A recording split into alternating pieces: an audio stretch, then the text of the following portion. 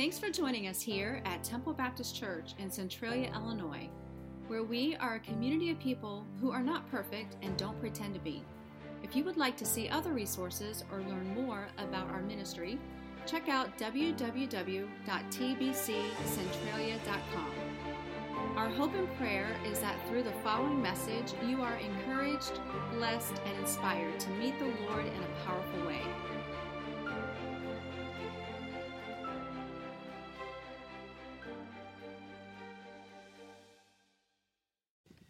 Well, do you believe all things are possible? I certainly do. And, we're going to talk a little bit about that. So if you would, open up your Bibles to Ephesians chapter 3. And just put a marker there. If you got your app, go ahead and make sure you know where how to find Ephesians 3. And then also turn over in your Bible to Jeremiah in the 33rd chapter. Well, Carrie and I have some great news that we would like to share with you. And no, she is not expecting, all right?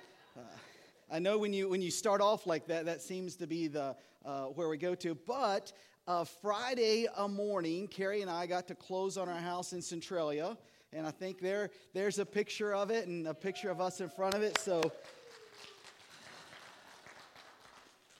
we are located right across the street from the library. I called City Hall a couple weeks ago. I said, look, the road in front of our house that we're about to buy is pretty rough. If you could repave that. So, no, that's not how that happened. But we showed up, and we were blessed to see that the road on Broadway had been repaved recently. So there's the trend going, because our house in Biloxi, didn't they get a new road in here? So if you want us to buy a house near you, let us know. And I think the road will get repaid for you. All right, so we are here, and I want to introduce a new series to you. It's called Great Expectations, and this is week one. And week one, I'm going to talk about what to pray. And then next week, I'm going to be back, and we're going to continue in this theme of great expectations, and I'm going to share with you when we should pray.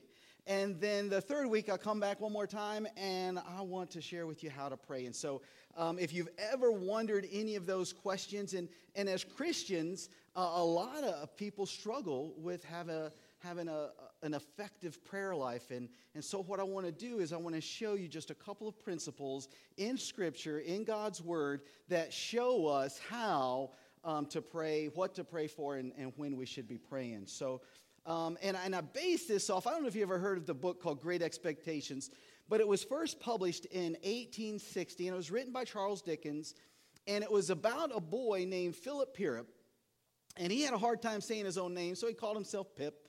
And Pip, he was an orphan. His mom and mother and father had passed away, and so his sister raised him, and Pip had lived a life of great expectations.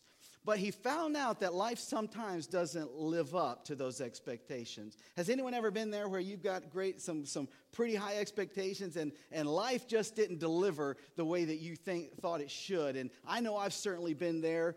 But what I want to share with you this morning is that God wants us to live a life of great expectations. And those great expectations aren't determined by what happens to us in life, but it's determined by the Savior, the God, the creator of the world, the Savior that we call Christ. And so if you would, let me read to you in Jeremiah chapter 33 and verse 3, and it says this: "Call to me, and I will answer you, and show you great and mighty things which you do not know." Now, the first thing about that Jeremiah said here is that we're to call, and he will answer us. Well, that's a great verse, and I'm sure you've probably seen it on bumper stickers, and I'll bet that you've got it highlighted in your Bible. But what we find out is sometimes that we don't do a good job of calling out to the Lord. You know, God is sovereign. And when we say that God is sovereign, what we mean is he created the world. He created us and who we are and what we are. And so God is sovereign, and he's got a plan for each of us that would amaze you. Your great expectations for your life come nowhere near what God's great expectations for you are. But a lot of times, we never find out what God has planned for us because we listen to the enemy. And the enemy wants nothing more than for us to not pray. Now remember this, God sovereign created us. His whole desire is for us to spend eternity with him. And this is what it says about the enemy, Satan, that he comes to steal, to kill, and to destroy.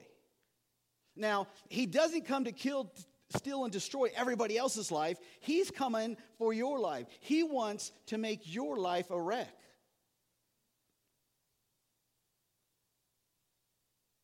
And a lot of times we listen to the enemy instead of what the Bible says and call to me.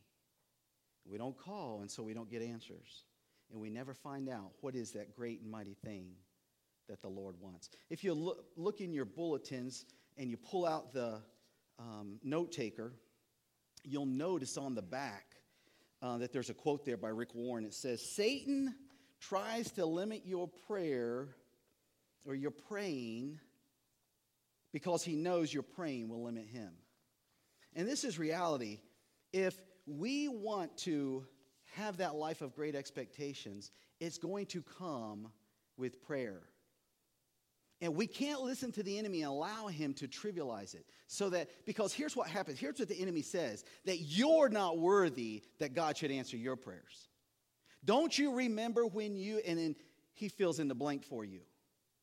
And then he reminds you of this time and time again. And just when you get to that point where you want to call out to God, the enemy reminds you one more time of what you did, when you did it, who you did it with, maybe even why you did it, and then your prayer stops right there, maybe in your lips. It never, ever leaves your mouth. And Satan, that's what he wants. He wants us to stop right there. He wants us to not call out to God.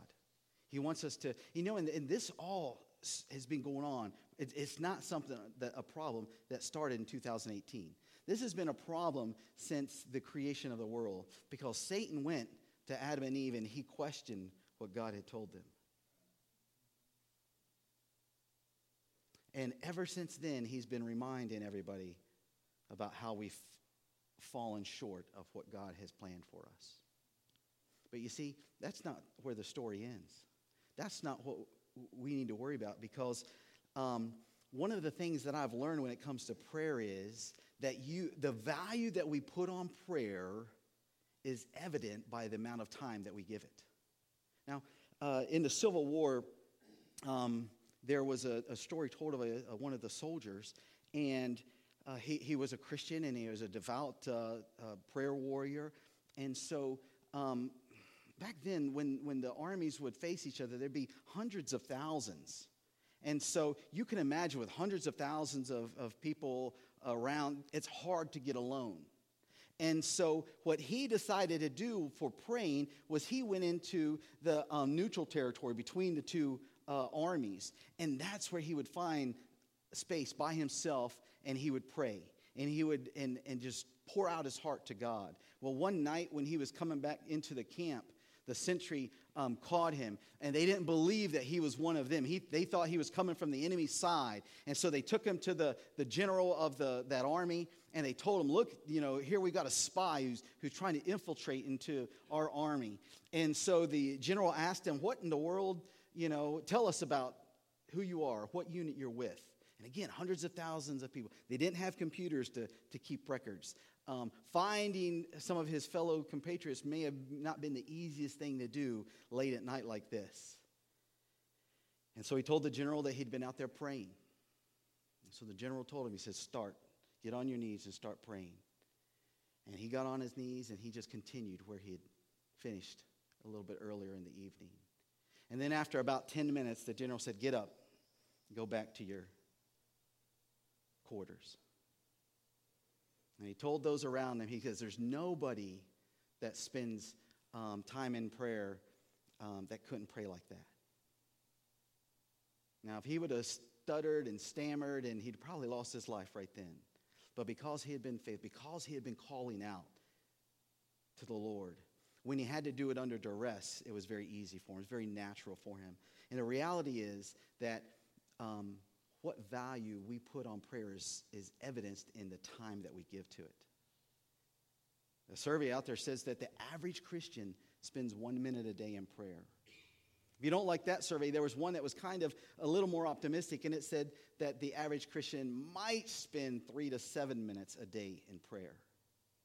And if that's what we're doing, if all we're doing is spending a minute in prayer, or we're spending 3 to 7 minutes in prayer a day, we probably are not seeing the God of Jeremiah 33:3.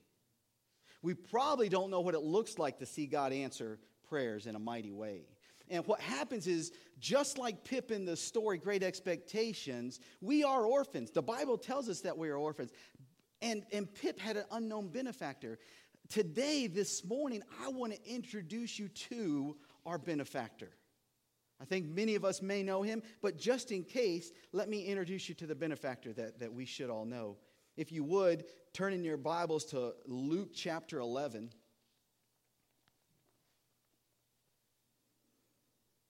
And I'm going to read in verse 1. It says, "Now Jesus was praying in a certain place. And when he had finished, one of his disciples said to him, 'Lord, teach us to pray, as John taught his disciples.'" Now, if you're wanting to know how to pray, I think learning from Jesus is a pretty good place to start. And so the very men who followed him and were closest to him in his earthly ministry, they asked him, "Lord, teach us to..." See, they'd seen Jesus out there in the garden. They knew what it was like to have an effective prayer life. They saw God answer prayers that Jesus offered up. And so they wanted to know, how should they pray? And I believe that one of the principles that Jesus taught them was that they should pray specifically. If you go to verse 5, it says this, "And he said to them,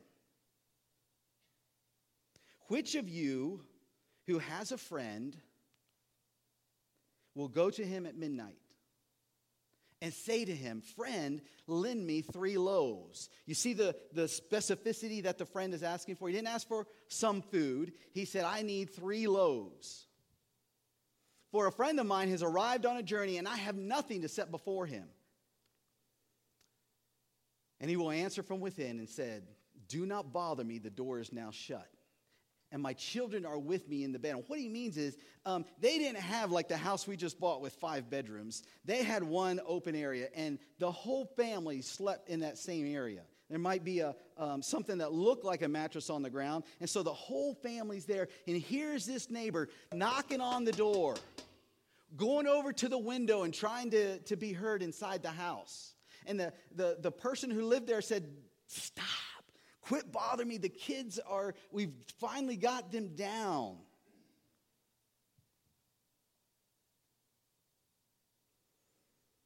He says, "Do not bother me, for the door is now shut, and my children are with me in the bed. I cannot get up and give you anything." But the next verse tells us this. In verse 8, "I tell you, though he will not get up and give anything, or him anything, because he's his friend, yet because of his impudence, he will rise and give him whatever he needs." You know, and so this is one of the things that we need to understand, is that when we go to the Lord in prayer, we need to be very specific. And you probably noticed this big chalkboard up here. And what I would ask us to do as a church, so for the next 21 days, every prayer request that's on there, I'm going to be spending time in front of the Lord lifting these very specific requests up to him. I would ask you that today, whether it be an invitation or after the service, to add your prayer requests there and join me in praying with you, and join others in our church praying with you for a very specific request. Because that is what, when we ask, what should we pray for? Well, we should pray very specifically. I learned this lesson early in our marriage. Stationed down in Florida, and we had 2 young children. We didn't have a lot of money. And so we had come to a point where we needed a new vehicle. Or maybe we were at the point where we wanted a new vehicle. And so I learned that, if you needed something, we brought it to the Lord in prayer. And so before we went to the Lord in prayer, we were out car shopping. Sometimes, have you ever done that where you put your what you want to do before you start praying? Well, we had done that. And we went to the lot, and we found this car that, I don't know if Carrie fell in love with it, but I fell in love with it. It was a white Ford Escort station wagon. Now, come on, that's a common sense car. It wasn't a Cadillac. It wasn't a Rolls Royce. It was a white Ford Escort station wagon. And I remember this because they had the thing printed on the window, the sheet of paper, and it said it was white with ice blue interior. And so now I knew that we should pray specifically based off of Luke 11. And so I started praying specifically that the Lord would give us a Ford Escort station wagon that was white that had ice blue interior. And I prayed. Matter of fact, I prayed so long on this, I forgot it was just another item on my prayer list. And then one of the things that we would do is we would look at the classified ads. And one day we saw a Escort station wagon. Didn't think anything of it. It was about an hour away.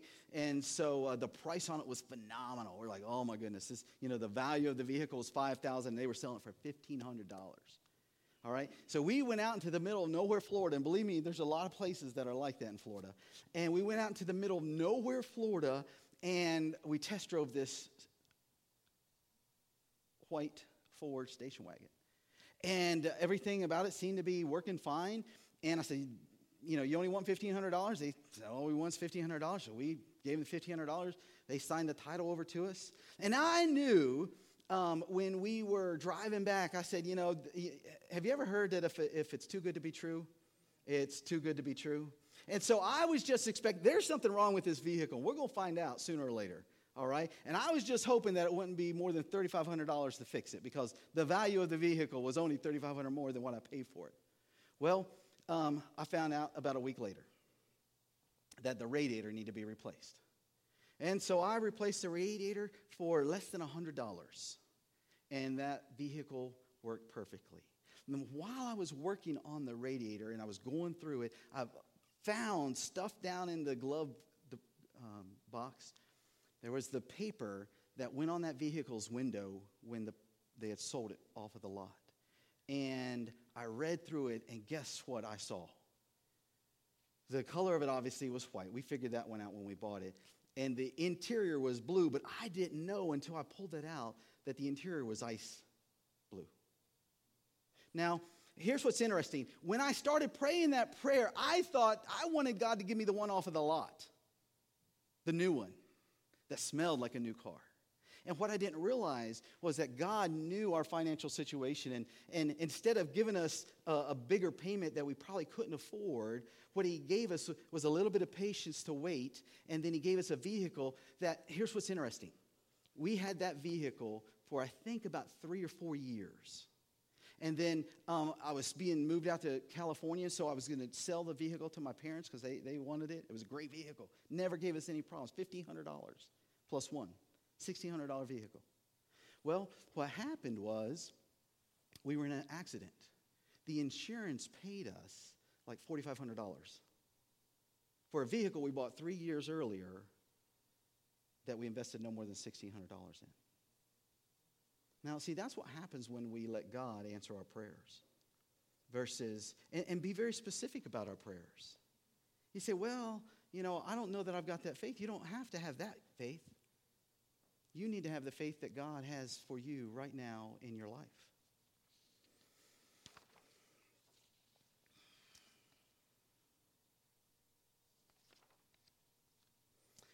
It says here on the screen, don't be like Pip. Because Pip incorrectly identified his benefactor. See, if you read the story, or you'll find out that a benefactor came along and wanted to put Pip through school, through college and university, and set him up for business success in life. And he thought that he knew who that person was. And do you think that he treated that person differently once he thought that this was the benefactor? He did. Now, that person had no clue what was going on that Pip thought that they were the benefactor. But many times that the God of the universe, who is our benefactor, we start thinking it's somebody else. It might be an aunt or an uncle. It might be our mom or dad. And we don't realize that the real benefactor, the real person who cares more about us, that wants to do more for us, is the God of the universe. In verse 9, it says this in Luke chapter 11. And I tell you, ask and it will be given to you. Seek and you will find. Knock and it will be opened unto you. For everyone who asks receives, and the one who seeks finds, and to the one who knocks it will be opened. In verse 11, what father among you, if his son asks for a fish, specific, instead of giving a fish, will he give him a serpent? Or if he asks for an egg, will he give him a scorpion?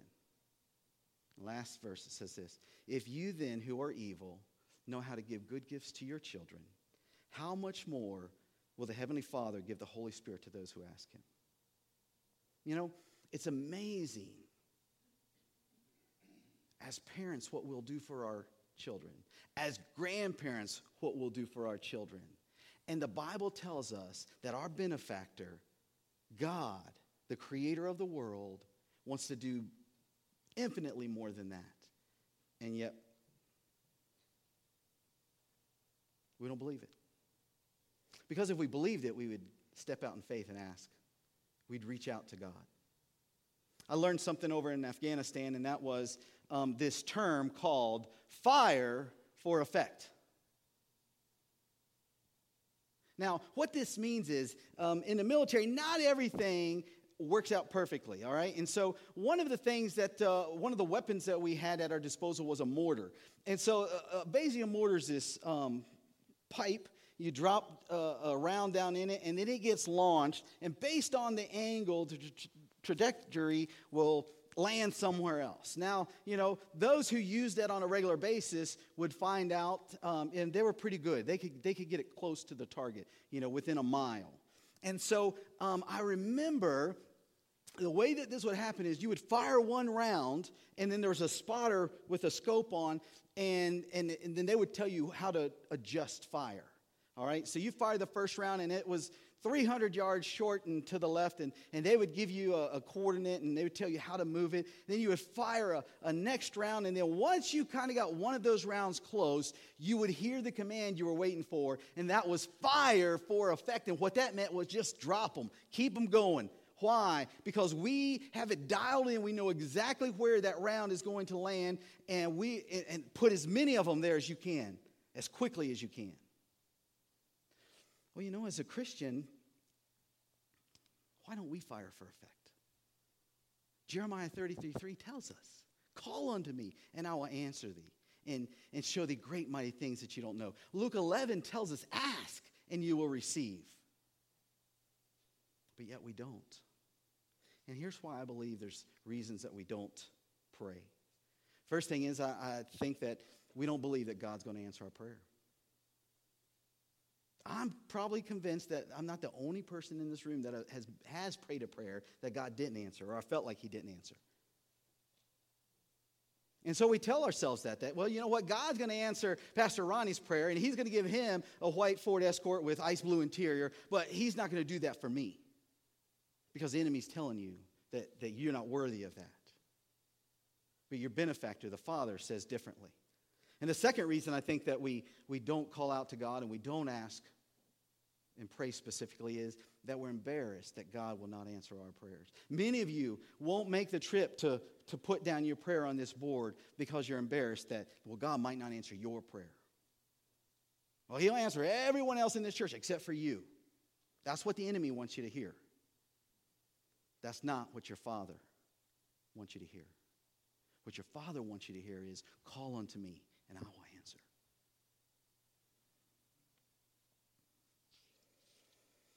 In 2 Chronicles 7:14, there's a story told by how Solomon had just built the temple.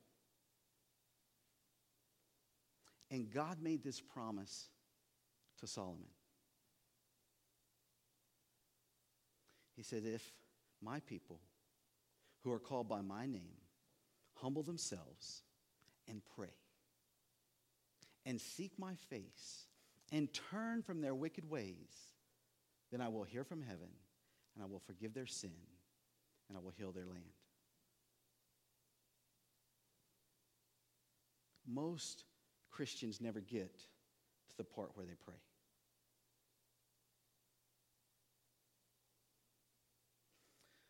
I'm convinced that God answers our prayer in one of four ways. He's either going to say no, he's either going to say grow before you're going to get that answer, or he might be telling us slow, just wait for it, or he might be telling us go. Yes, here's the answer. If you turn over to James chapter 4 and verse 3, I'm going to read it to you. It'll be up on the screen. It says, "You ask and you do not receive because you ask wrongly to spend it on your own passions." Now listen to what God says in his word. This is James, the brother of Jesus, relaying this. "You adulterous people, do you not know that the friendship with the world is enmity with God? Therefore, whoever wishes to be a friend of the world makes himself the enemy of God." And see, here's what happens. You and I sometimes are living a life where we are absolutely at odds with what God is doing. And you're right. When we pray those type of requests and when we ask for things that just benefit us, God's not going to answer that. Matter of fact, He answered it for us. No, not going to happen.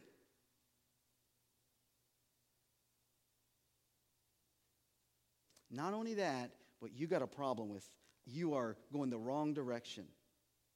And I can't tell you how many times I've had this kind of conversation with somebody who said, well, I prayed and God didn't answer. And they never, ever take personal responsibility for who they are and the life that they're living. Well, the second thing that he would say is grow. 2 Chronicles 16:9, one of my favorite verses. And this is the King Asa who had, he'd done something wrong. And the prophet comes and tells him this story. He says, "For the eyes of the Lord roam to and fro throughout the whole earth, to show himself strong for those who wholeheartedly devoted to him. You have been foolish in this matter. Therefore, you will have wars from now on." Here was a king that had, if you go through and you watch the kings of Israel and kings of Judah, you'll hear at the very beginning it says they did what was right in the eyes of the Lord or they did what was evil. This king had started off great. Started off and he had gotten everything. He was not the enemy of God. He was doing everything with and for God. And yet there came an army against him. And instead of believing that the same God who had delivered him in many other battles, he decided instead to go make a pact with one of those armies. Just to be safe. Just to make sure.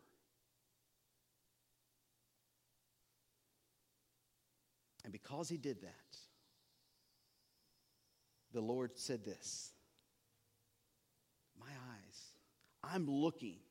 I'm telling, 2 Chronicles 16:9 is as good today as it was a couple thousand years ago when it was written. And that the eyes of the Lord roam to and fro throughout Centralia. And he's looking for someone whose heart is wholeheartedly toward him. Look, there's multiple verses where he said this.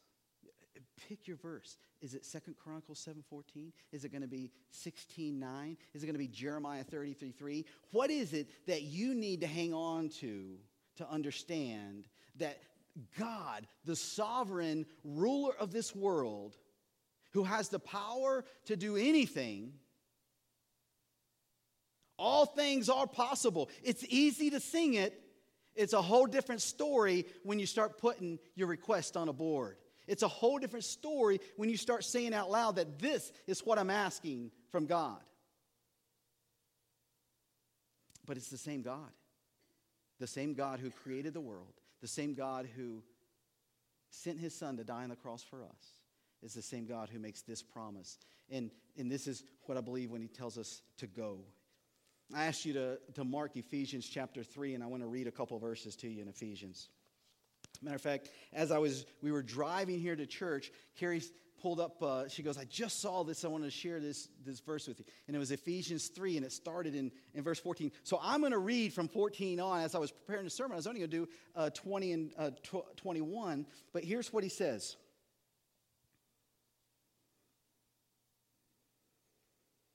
For this reason I bow my knees before the Father, from whom every family in heaven and on earth is named, that according to the riches of his glory, he may grant you to be strengthened with power through his Spirit in your inner being, so that Christ may dwell in your hearts through faith, that you, being rooted and grounded in love, may have strength to comprehend with all the saints what is the breadth and length and height and depth, to know the love of Christ that surpasses knowledge, and that you may be filled with all the fullness of God. Why? Now to him who is able to do far more abundantly than all that we ask or think. Now, I don't know about you, but it's one thing to say, here's what I'm willing to ask God for, but it's another thing to be thinking, well, what is possible that we are not even able to comprehend? According to the power at work within us. This goes back to what Jesus said when he's teaching his disciples in Luke chapter 11. He says, how much more would the Heavenly Father give you the Holy Spirit if you would just ask? In verse 21 it says, to him be glory in the church and in Christ Jesus. See, this is what you need to be thinking about in your prayers. How will they glorify God? Because when our prayers don't glorify God, what they end up doing is we consume them upon our own passions. We use them for our own good. And our Heavenly Father says, I'm not going to answer that. Or if you really want an answer, it's no. I know I skipped over one. It's slow. Here's what's interesting, if you go back to that. So he's either going to say no, you're not getting that. Or he's going to tell you that you need to grow. There's things in your life that need to change. Or he's going to tell you to slow down. In the book of Daniel, an angel appears to Daniel and says this. Then he said to me, fear not, Daniel, for from the first day, when? The first day that you set your heart to understand and humbled yourself, there's that word humbled again, before your God, your words have been heard. And the Bible tells us that when he hears our prayers, they're answered. And I have come because of your words. Verse 13, the prince of the kingdom of Persia withstood me 21 days. But Michael, one of the chief princes, came to help me, for I was left there with the kings of Persia. There's times when you're going to reach out to God and you're going to call to God and you're not going to get the answer as quickly as you want. And you're going to make the assumption that he said no. And you're going to stop praying. And there's going to be times where you call out to God and there's things in your life that need to change. And God's going to tell you, you need to change this. You need to grow before I'm going to demonstrate my power in your life. But there's times where he's not saying no. He's not telling you to grow. But he's saying, look, I just need you to hang in there. The answer's coming. I've said yes, but I just can't do it today for you. And the sovereign God of the universe knows when the perfect time is. You see, because here's the problem. When it's not in God's time, we cannot force it. And when it is in God's time, we can't stop it. As a church, it's our honor to play a small part in all that God is doing in and through your life, and we would love to continue with you on that journey. To find out what your next steps could be in your relationship with Christ, simply go to www.tbccentralia.com/next. You see, here at TBCC, it's our mission to lead people to become fully devoted followers of Christ who walk by faith and not by sight.